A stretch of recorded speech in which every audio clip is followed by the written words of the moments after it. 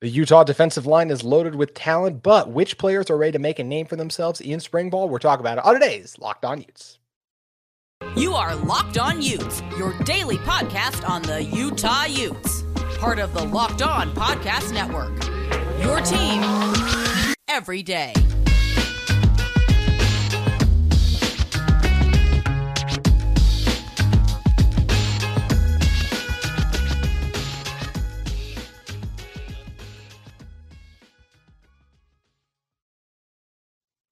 Hello, everyone, and thank you for making Locked On Utes your first listen every single day. We are available on all platforms, including YouTube. Appreciate all of you continue to like, subscribe, and support our show. We are getting closer to 1,000 subscribers, so all of your guys' support means the world to us here at Locked On Utes. If you guys want to interact at all with me, you can follow me on social media at JT Wisterstill or at Locked On Utes. My name is JT Wisterstill, former intern inside the University of Utah Athletic Department. And on today's show, we're going to be diving into Utah's defensive line, the defensive ends, and the defensive tackles, previewing them with spring ball. At the time this episode will come out on Tuesday, is officially a week away from today. It's crazy. We're at this point in the season. So we're going to break all of that down here. And in order to help me do all of that, it's our resident expert when it comes to the trenches and the former host of this podcast in Brian Brown. Brian, starting with the defensive ends first, we'll do defensive tackles in the second segment. I think the first thing that comes to mind when we think about the D-ends is with Van Fillinger, we don't really know what his availability is going to look like because the last time we got a Van Fillinger update, we just heard it was a lower leg injury. So we hope to see him out there. Jonah Ellis is another guy who dealt with some injuries last season, but expect him to be out there. I think the two guys that I'm really excited to see more of in spring football is the first is Connor O'Toole. I thought no one personified development over the course of a season than Connor O'Toole. When you talk about where he was at the Florida game to where he was against USC in the Pac-12 championship game in particular. So I'm really excited to see him get out there more, just get more reps at defensive end. And the other guy is Chase Kennedy. This is a guy a lot of people have raved about. I got to believe his progress is one of the reasons that Miki Sukuturaga is moving from defensive line over to the offensive side of the ball at tight end. So I think for me, those are the two guys that really stand out that I'm excited to see this spring. There are a lot of potential players. I mean, that's the thing is that you look at a lot of these guys and they're all very much in the same stratosphere in terms of ability potential. We talked to Lewis Powell last year during spring. He said it's the twitchiest group he's ever had. And so I think that speaks highly of exactly what you're saying. They had plenty of room and plenty of opportunity to move Mickey to a different position and see, especially in the spring, if maybe he pops at the tight end position. He's got very soft hands, long arms. He's got a big frame. He did play well for Utah last year, but he is a bit of an enigma. He's kind of between a 3-tech and a 5-tech in terms of position he plays. And so, you know, for him potentially to see the field at the tight end position makes a lot of sense. The departure of Tyler Weegis, I think, probably speaks very loudly to the amount of potential in the room there. You know, Keo O'Connor is another guy, young guy, came in last year. I think has a lot of potential, a lot of that same twitch. You know, Jonah Ellis, we saw great things from him. And don't forget that Levani Damuni is going to come in the fall as well. Yeah. So you're going to see a lot of guys get reps, and they're going to try and really develop that position quickly. I think that Chase Kennedy is the one that most people would be excited to see as well, simply because he's an unknown. And other than being mistaken for Nate Johnson in a few articles because they wore the same number, you know, he's a pretty unmistakable force. He's 6'3". He's way more than 223 if my eyes are telling me the truth. And, you know, I think, you know, again, we kind of know what we have with Van Fillinger. Injuries aside, you kind of know what you have with you know, Jonah Ellis and Connor O'Toole, although I think there's going to be more steps taken by both of those guys in the same direction. It's definitely the Chase Kennedys of this squad that I think are really intriguing. Yeah, I mean, I'm looking at some of the stuff on Kennedy right now, too. I mean, he was ranked the number 11th overall edge player out of Texas. I think a lot of people, when you hear 11th in a positional ranking in the state, you might go, eh. But when it's Texas, that's where I think there's a lot of reason for optimism and be excited about what Kennedy can grow into.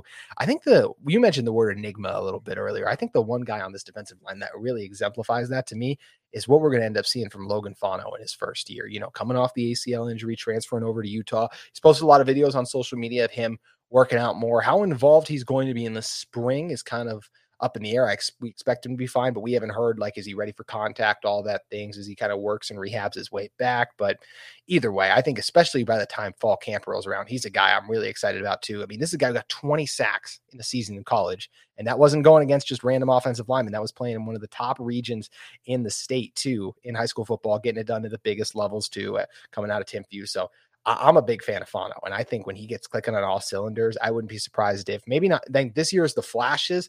I wouldn't be surprised if next season, the 2024 season, he's Utah's sack leader. It's entirely possible, and I think the great thing with Logan is, he's got an ACL injury that he's working to rehab. Excuse me. And it's one of those things where it's the same ACL that he hurt in high school, and so I think that's one of those things where you kind of wonder, like, oh, is that a good thing or is that a bad thing? I think in his situation, he's under better care. He's working out with some of the best in the state in terms of getting that ACL and his body rehabbed. I think it's a good thing. If ACLs are tricky, and it's funny because we see some guys bounce back really quickly, and it depends on, we're seeing right now with Cam Rising, the various differences between getting the cadaver ACL or getting a graft or however many different ways they have of repairing it now. And some take well and some don't. We saw Britton Covey be affected by that. RJ Hubert's another guy that struggled through it. It seems like Logan's bouncing back quickly. And so I think he's another guy that factors into that conversation. I think the unique part about this discussion, if I'm looking at it in terms of football sense, is, okay, which one of these guys can play in that system, not just as a defensive end and rush the passer, but who can drop into coverage? Who can be that stand-up edge that can play in that 3-3-5 that they love to do? That cowboy package that I talk about, that's become kind of a staple. How many of these guys are versatile enough athletes that they can play at multiple positions? Do we see more of Lander Barton step up at an edge? He played a lot of that Sam Backer, which in a lot of respects they want to press on the line of scrimmage when certain personnel packages are in the game. So that's really, I think, what I'm curious to see with this group is which of these guys has the athleticism to be a versatile piece in terms of that defense. And really the other big part of it too is Morgan Scalley's got a ton of experience returning now to a defensive unit that the more experience, the more education these guys have, the more he can do with that system. And that's really, I think, exciting if you're a Utah fan to see this defense be able to progress even more. Yeah, the creativity was something that came up huge, especially late in the season against USC when Caleb Williams was hurt a little bit. You could tell that Scally smelled blood in the water and the different blitzes and everything he was bringing. The creativity was really masterful. And I think the one thing, though, if you ask Morgan, is he would like to be able to get more pressure with Fort, because I still remember the first play of the game against USC in Rice-Eccles Stadium. Caleb Williams had 8 seconds in the pocket, and that's not even an exaggeration. You can count it with a stopwatch, and then takes off and runs for 50 yards. Stuff like that is just inexcusable. And overall, Utah's 5 main defensive ends from last year combined for 16 sacks. And I'll say this too, like, the most important thing is pressures, but the truth is Utah's defensive ends last year didn't do a great job generating pressure. If I was to tell you higher or lower for the defensive ends we're going to see coming up in this fall in terms of sacks, more than 16 from the edge players, would you go higher or lower? Because personally, I'm going higher. You got most of the core group of guys coming back. I think you got another guy like a Logan Fano that I'm really excited to see unleashed, and with Chase Kennedy's potential too. I expect this group to go over 16 sacks as a defensive end unit. I'm going to take the under on that. Ooh. Simply because I think you're returning a lot of force players in Cole Bishop and Nate Ritchie, who are going to play close to the line of scrimmage. Fair. And it's going to be a sack by committee effort. I don't think you have to get pressure from the edge position in terms of where the production comes from. I think Utah does want to get production from that front four. There's no doubt about it. Who they send is there for is going to be the mystery. And again, that comes back to how much, again, you look at the difference in the game plan between first week versus USC and the last week of the season, not first week of the season, but the first game that they played against USC. Yep. It's massively different because Utah knew what USC was going to do. And I think that's where I'm curious to see so many guys returning that have experience, so many guys who have played in this system. Cole Bishop is an absolute film hound. Yeah. And so he's going to have this defense memorized forward and backwards.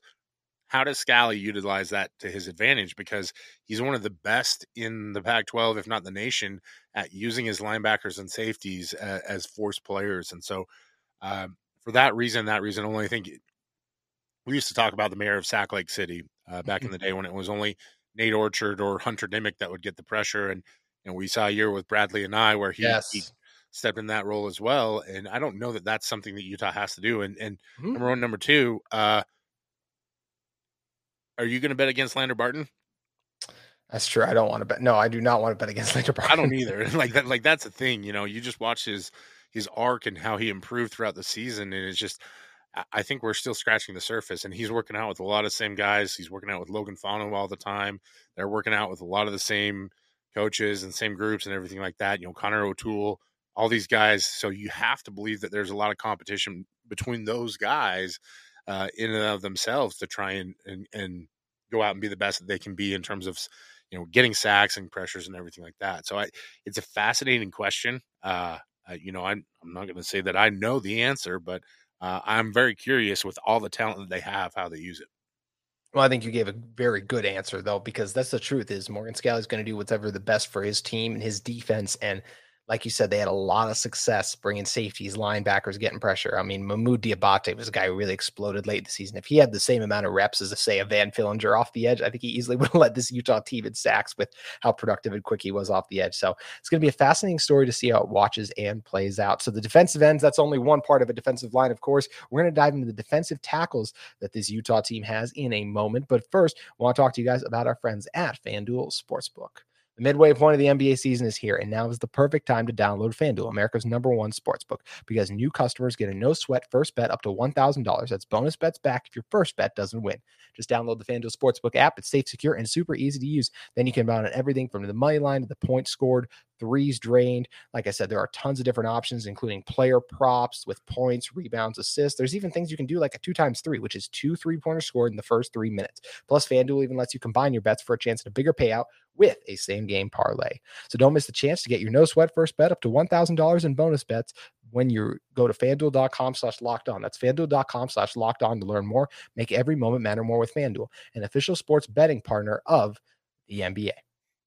Brian, looking back at this one now, as we're going to shift over to the defensive tackles, I think there's less intrigue around this position, at least because your top 3 guys are back. Junior Tafuna, Aliki Vaimahi, and of course, Samote Peppa. I think Peppa's the one guy that everyone's really excited to see more of with the way he broke out in the second half of the season. But I think it's nice to have so much stability and leadership at a position where it's so crucial to have big guys in there that can take on 2 blockers that can create that interior pressure. We thought that was going to be Junior Tafuna last year in terms of creating that interior pressure. Really ended up being Samote Peppa who broke out. So I think it's great that Utah has all these guys coming back. They all played a ton of snaps last year, so great experience coming into the season.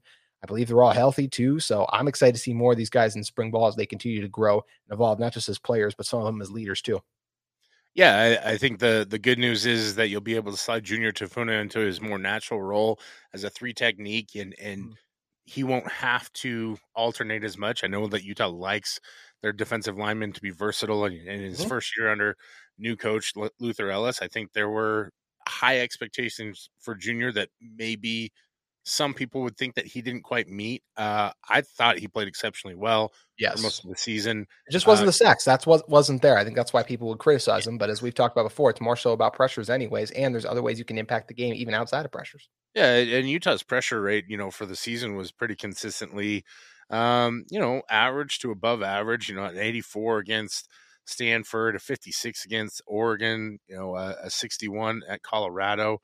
But that's intermixed. 84 against Stanford, by the way. Mm-hmm. That's nuts. Yeah, that's an incredible pressure rate. They had 75 against Washington State, and a lot of that was Jonah Ellis. Yes, 75 against San Diego State. So they had moments where they were great. It just kind of comes down to, I think you look at their coverage grades too, and I think a lot of that kind of plays into the game plan. For example, they had a coverage grade of 83 against Oregon State and a pressure rate of 58. So you look at that one, and I believe it was 3 or 4 turnovers that they caused through the air against Oregon State. Maybe it was 4 or 5. I don't know. It was at least 3 with Clark by himself, and definitely 4 RJ Hubert at the pick in the end zone. There you go. So, look at it from game to game. We love to focus in on certain things that become the narratives because this fan base is intelligent and I think they listen intently, especially when certain things get recognized, or there are certain conversations. And if one year Kyle Whittingham says sacks matter, all sacks matter, then that's all the fan base will gravitate towards. So from year to year, it evolves, But I think you make a good point in the fact that they're bringing back 3 rotating guys that are going to be uh, super prominent in the game plan. They're going to be experienced again. I look at it too in terms of rush defense, and that's where Utah really excelled. They were high 80s throughout the first 4 games of the season. The one terrible game where they were a 39 was against Florida, and I'm here to tell you, trust my words, it was not the defensive line that was the issue in that game. End story. In fact, I would even argue that the biggest reason for all those negative rush grades is not even a problem or associated with the team anymore. So people can take that for however what they want. Look throughout the rest of the season, the only other team that had a really good rush grade against them was Arizona. Oregon was okay. UCLA, USC okay, and I know that people saw Utah give up a lot of yards, but we always have to remember, like, this is also a Utah team that finished top 3 in the conference in terms of all the defensive statistics. So again, the point being that this is a group that was still evolving through the course of 2022. Now they're coming back for 2023 with even more experience. And you mentioned the big guy, there's going to be plenty of salt coming from the offensive line of the opponent when Samote Pepa's on the field. And so Salt and Pepa, it's a magic combination. Really is a magic combination. And look, Tafuna. What a man. Yeah. A mighty good man, Samote Pepa. Those are the 3 guys when it comes to defensive tackles for Utah. For me, I mean, see both the Putu Towels also. Maybe they can contribute a little bit if there's injuries. But I mean, like I said, I feel like those first 3 are going to be the main guys. But is there anyone else you think has a chance to really in spring ball kind of make them say name for themselves as it pertains to the defensive tackle group? I've always named Tennessee Pututau as a guy that I thought had potential to make that breakthrough. And it started out at the beginning of the season. I'm not sure if it was injuries or what, but he always seems to kind of taper off towards the end of the year. We don't see him as much. So in my eyes, it's either an injury issue or it's, he's just not able to evolve throughout the course of the season. But they've got a mixture of guys. They'll lose Devin Kafusi. That was a good piece to have in terms of versatility. Tavita Fodu still on the roster. Lecky's younger brother, I know a lot of people are excited about him. I'm curious to see if anything pops with him at any point. I think the one that a lot of people are pointing at is Keanu Tanuvasa, who is a return missionary, a signee from, I believe, what was it, the 2020 class, so, excuse me, signed in 2019. So, yeah, part of the 2020 class. He's a 3-star recruit out of Mission Viejo, which is a prominent program out there in California, 6'3", 290. I think he's going to be a guy that's going to start turning some heads with some people. And if you watch some of the later game scenarios, you started to see him play a little bit. Got 6 tackles, 1.5 TFLs. So that's not a bad start for him. And I think he's a guy that could factor into it as well. Also a guy who played with a basketball background too. I know there's a lot of people who talk about like, oh, multi-sport high school athletes, or some people think it's a negative. You will never hear me today it's a negative on this channel. I love a multi-sport athlete. And I think any of the guys who are able to do that out there, it shows that they're different athleticism or ways they're able to use their skill sets, which is really important. Especially a big guy, Yes. and I think that it's very underrated when a guy who's 6'3", 280 is out there playing basketball and he's hooping. It's good, the explosion part of it's good. I think, it's great for footwork. Yes. Even if he's just going from 3-point line, get shuffling, big man. Exactly. And don't underestimate the big guys on the basketball court either. I don't know if I could find the video to prove this, but I swear it happened. Back when I played basketball in Ohio, for those of you who know who Pete Nance is, who's on North Carolina, I got subbed late in the game. I got on Pete Nance. He pushed off me. They called the offensive foul. I was like totally fresh. He played the entire game, but I do not care. I took that to my Hall of Fame, basically, of plays. I talk about that a lot more than when I accidentally broke a kid's ankle by landing on him. But anyways, we can save those stories for another day. So those were back in the glory days. But either way, multi-sport athletes, very important. We are going to come back in a second and talk about the grades we would give out for the Utah defensive line in terms of how they performed in 2022. But first, I want to talk to you guys about our friends at UCCU. UCCU is opening a new branch in Vineyard. To celebrate, UCCU is giving away a 2023 Kawasaki Terry ×4 UTV. The new branch offers all the benefits of a UCCU branch: multiple drive-up lanes, 24-hour ATMs, and UCCU's brand new interactive teller machines, or ITMs for short, which provide all the benefits of meeting with a real UCCU professional, either from your vehicle or going inside to the branch. It's a virtual connection to a remote teller with a highly personalized audio and video connection. So celebrate with UCCU. Enter to win a 2023 Kawasaki Terry ×4 UTV. Winners will be announced in April, but the entry deadline is March 31st. Just days left for you to enter to win your 2023 Kawasaki Terry ×4 UTV. Once again, March 31st is the deadline. Stop by UCCU's new branch in Vineyard to enter or win at uccu.com. So hurry up. Don't wait, and you don't even have to be a member at UCCU to enter, and there is no purchase necessary. UCCU, love where you bank. All right, Brian, coming in to close this one out. Let's start first with grades for last year's defensive line. As a whole overall, I'm going to go with a B-. I thought there were a lot of issues last year in terms of getting some of the pressure and breaking in, especially against the elite teams like a USC, where it took a historic performance from Cam in the offense because you saw that group struggled. But and also they struggled against Penn State, which Penn State is a good offensive line, but still there were some struggles there. But also, as you highlighted, the run defense very strong for a lot of the season. There were games like Stanford where they did do a good job getting after it. So to me, the reason this isn't an A or a high or B for me is just the performance in some of those big games, especially from a pass rushing standpoint. That's why for me, I'll go a B-. And that's perfectly respectable. You know, that's above average when you look at the grading scale. Okay.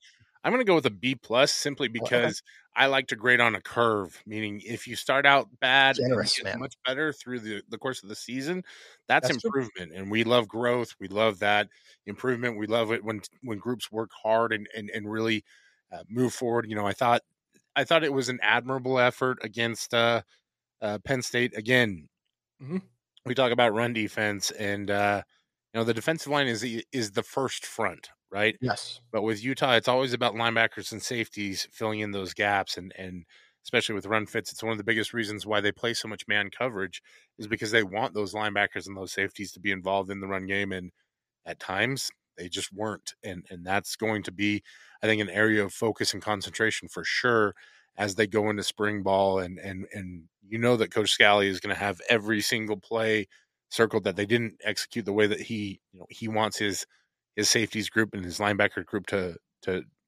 operate. And it's not just them. The defensive line has to do their job too. I think you're going to see a lot of growth. First year under new defensive tackle coach Luther Ellis, so there's likely some adjustment and how he chooses technique and everything like that. So again, like I said, started off slow, picked it up towards the end of the year. I thought it was a much improved job by that unit. And again, you know, I think you've got a lot of talent returning back that people are excited about. So I'll give him a B+. I like this. We kind of go like good cop, bad cop. Like I'm being the hard-nosed one who's like, well, I take into account every single game of the year. But I promise you, if I was a teacher like in school, I would absolutely do what you do and grade on the curve and give them credit for more so what they're doing at the end of the year. That is how you build support and build for the future as well. So I definitely respect that style of grading. We got one last thing. Yeah, what were you saying? I was just going to say, I think when people look at both of us, they definitely look at you as the bad cop and me as the good cop. I would agree with that. Yeah, definitely. That is bad definitely boy. Bad boy JT Wisterstill out there. Yeah. Oh, Utah. Speaking of things, I don't even got a good transition for this. Anyways, moving to Utah basketball, Mike Saunders Jr. officially entered the transfer portal. I think there were some questions just because it's like, well, he just transferred, eligibility, all that stuff. Guys, I don't know what to tell you, but like the way eligibility and everything works off transfers, it can get wonky. Booth Gotch was able to go over to Minnesota and then came back just as quickly and and yes, he got hauled out for a little bit. I think there was some waiver stuff there, but eventually they sorted it all out and he was able to play. So this kind of stuff happens. I'm not surprised at all to see Mike Saunders. He transferred to Utah anticipating to play. It didn't work out, whether it's defensive issues or who knows what else was going on there. The UCLA game will always hold a special place in my heart. I think a lot of fans too, who all year were clamoring for Mike Saunders. I will continue to say that I think he should have played more on the season. I know he was not strong defensively always, but I just think when you have a player that talented offensively, and there were stretches where you struggled to get buckets on the offensive end, I think it helps to have a guy who is the quickest player you have on your roster with the ball in his hand and is capable at any moment to come in and get hot. I think that's a guy that's worth giving 4 minutes to at a minimum every game, seeing if he's got it that night, and then potentially rolling with him in the second half. So yeah, I think Coach Smith I didn't love the way that this whole situation was handled, but I understand why Mike wants to transfer. And yeah, it's disappointing that it didn't work out because obviously there was a lot of hype when he first announced he was committing to Utah, Brian. There was, and it was a big get for a staff that really struggled and whiffed on a lot of guys that they were trying to get through the transfer portal. And college basketball is a cutthroat business now, especially with NIL and everything like that.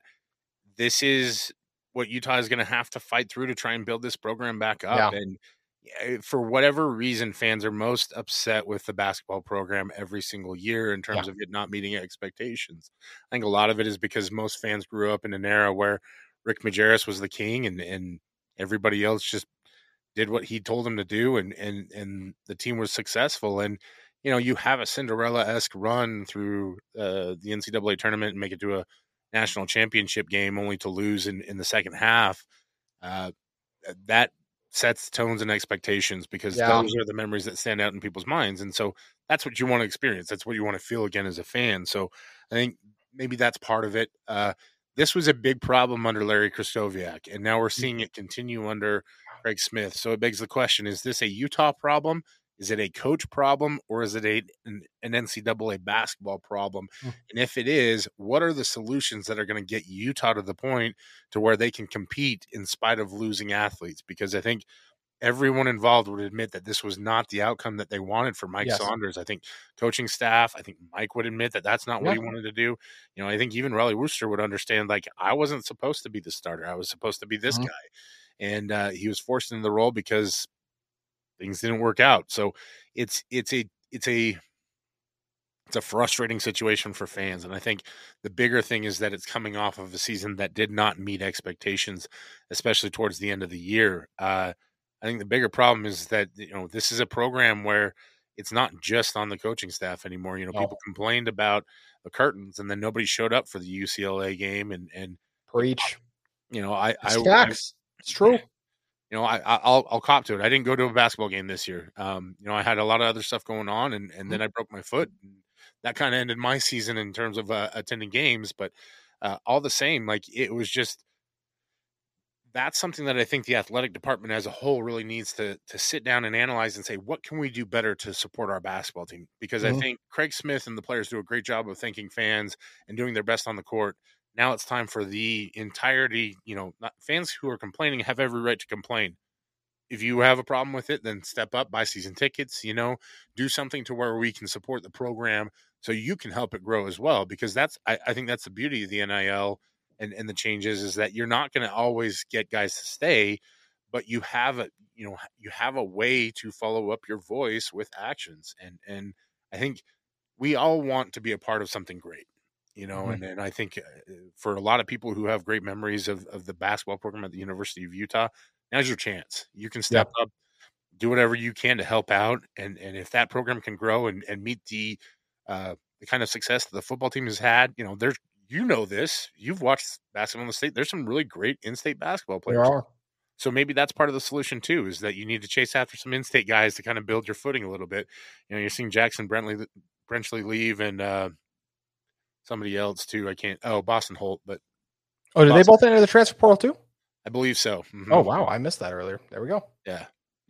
So again, Brenchley's a guy who stuck around for a long time. It's probably time for him to go chase some playing time somewhere else. Yes. And just, I think that is more of a credit, I think, to the staff than anything, that they were able to retain Brenchley for as long as they were able to, because he was a great glue guy and everything like that. And I just, I think there's a lot of conversation that I think goes into just not just Mike Saunders going into the portal. I think it's just college basketball as a whole and how things are going to be for this program and this department going forward, and what resources they can commit to the basketball team.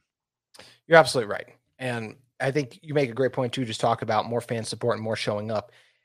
Fans want to play in great environments, and there were multiple really good environments for Utah last year, but I think it would only help that if you do have a full venue and you have more people up top and you force the department to have the curtains open all season long. So the more support, the better. That'll do not just this team in terms of a home court advantage, but it'll do them in recruiting as well and making the Huntsman a place where guys really want to go. And as I said, there were a lot of really fun atmospheres last year, but you can always be better as long as there are seats to be open, and especially when there are curtains shut. So it's definitely something that I think we can hope to look forward to in the future. But it's going to be interesting to see. There's already rumors about a couple of the guys Utah's involved in terms of the transfer portal this year going around. So it'll be something fun and interesting to see how Coach Smith tries to get things on track, because this was still a step in the right direction. And yes, the end was terrible. It's already been over a month since this team won a game. That should not be the case just a couple days after their season has come to an end, obviously, but still a step in the right direction. The win versus Arizona, getting 17 wins when you only won 11 last year, still positive. And I do believe those would have been at least 1 to 2 more wins if Utah had been healthy all season long, but you could do the what if in the health game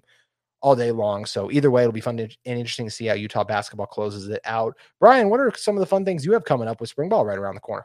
Yeah, it's a definite change of pace for me, as I'll be covering a lot of high school lacrosse and University of Utah lacrosse. So you can follow me at Brown Bear SLC. Subscribe to the Utah Lacrosse Report if you're interested in lacrosse, handling the newsletter there. Also calling games with KSL Rewind, and also football breakdowns will be starting up the Star of State conversation. So if you're interested in that and finding out who the next great football players in the state are going to be, we're going to start out this spring talking about some of the great ones from the 2022 season, and hopefully get a few guys to maybe sit down and interview with me. We'll see. It's high school kids are a little different than you think. It's hard chasing college athletes, man. Like good luck getting a high school kid to sit on an interview for a little bit, and also they're always learning in terms of how to give a good interview. So a lot going on, at FB breakdowns. If you're interested in following along with the Star of State conversation, also we'll have some spring preview stuff. Working on an article right now about Cam Rising that I hope is interesting. We'll see. Well, make sure you guys head over to Football Breakdowns to check all that great stuff out. What'd say that again? So that's a terrible plug. I hope it's interesting. Hey, you're letting the audience be the judge. You're not feeding them any random crap at everything. You're letting them make the call. I think if people could respect the honesty, we could use a lot more of it in today's journalism. No shots at anyone in particular. Anyways, thank you for Brian. There's a broad audience there that can absorb those ones, myself included at times. Thanks again to Brian for joining us. If you guys are in the market for a second listen every day, we once again recommend you check out the Locked On College Basketball podcast, but also grab your brackets and go listen to Locked On College Basketball Bracket Breakdown with national analysis and insights from your local experts. The Locked On College Basketball Bracket Breakdown is everything you need to make the most informed decisions on your bracket. Find an episode on Locked On College Basketball wherever you get your podcast and on YouTube. Brian, who's winning it all this year? Go Cougs. Houston. There you go. The injury makes me a little nervous, but I heard their leading scorer shouldn't be out for too long. I'm going to reveal who I'm feeling later in the week, but you heard it from Brian. Go Cougs, and he's not talking about BYU. He's talking about Houston. Cougs with 2 O's. 2 O's in Goose. Exactly. Thank you guys again for listening to Locked On Utes. We'll be back with more Utah coverage tomorrow.